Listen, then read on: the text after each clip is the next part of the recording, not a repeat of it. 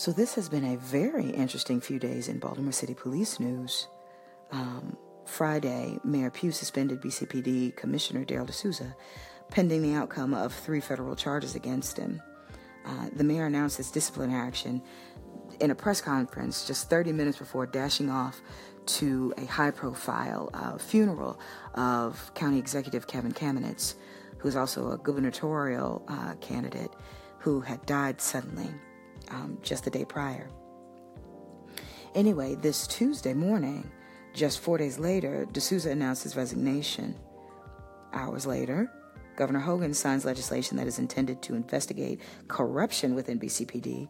And even hours after that, we find out that the city has reached its 100th homicide of the year. So there's a lot happening. A lot happening for the city and a lot happening for the Baltimore City Police Department. And for the second time this year, BCPD is headless. And like many folks, I began to count how many commissioners the city has gone through in just the 10 years that I've been here. And it turns out the number is 4. Thanks to BaltimoreCityPoliceHistory.com, a site that has information and historical anecdotes from Baltimore Sun reporters like my fave, Justin Fenton. We know the city has had 4 police commissioners since 2007. Bielfeld, 2007 to 2012. Batts from 2012 to 2015. Davis from 2015 to 2018. And now D'Souza, I guess 4 months in 2018, if you can count it like that. Anyway, while the city works to find its 5th commissioner in 10 years, I want to take a second to look at the interesting ouster stories for each of the 4 previous top cops. All right, so let's start with D'Souza, who took himself out of the office because of federal charges against him. And what we know now is that the same day that he resigned, the feds were still looking into his case going back years, combing through his financial records. And yet, his resignation was a far more gracious exit afforded than his predecessor, Kevin Davis, who was fired in January by Pugh, who grew, quote, impatient by his inability to stem the historic pace of killings in the city, as Sun reporter Kevin Rector penned it in his article about the decision. And still, this was a kinder ouster than his predecessor received when Mayor Stephanie Rawlings Blake booted Anthony Batts in 2015 because his presence became, quote, a distraction, as she put it in her press conference. She was referring to the fact that the city council was preparing to send a letter calling for Batts' resignation, and how the police union had just released a scathing letter against Batts himself and was going to hold a no-confidence vote just the following week. Ouch, right? And last but not least, let's examine Frederick Bielfeld's exit, which was essentially his resignation because he was tired, I guess. He was BCPD commissioner when I moved here, and through his leadership, had cops walking in the neighborhoods, getting to know block captains and longtime residents. And I didn't have anyone to compare him to, him being my first commissioner.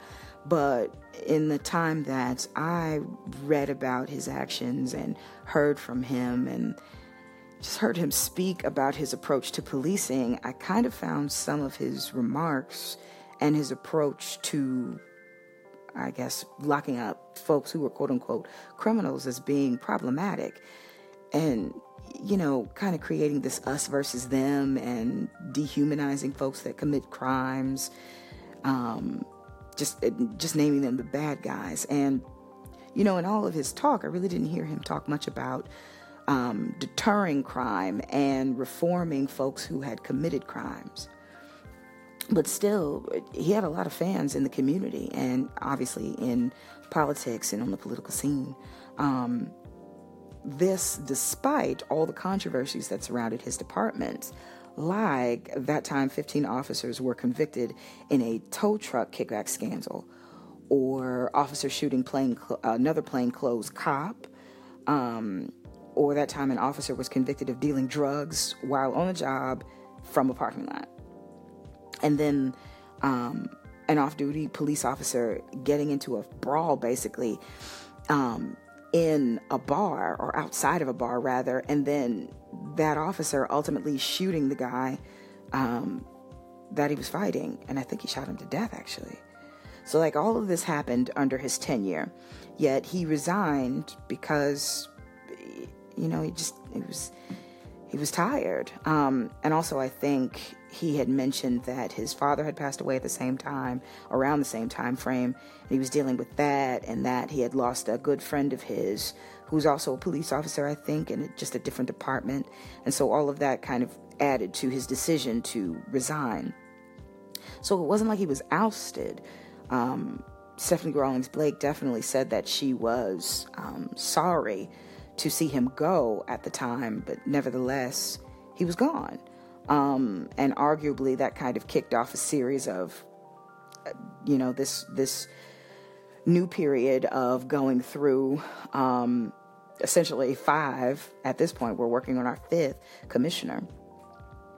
And listen, I don't know if controversies like these, and scandals like the ones that BCPD has experienced over the years are commonplace among city police departments, or city police departments that are the size of Baltimore, the Baltimore cities, or the average career span or career tenure of police commissioners in the same size police departments.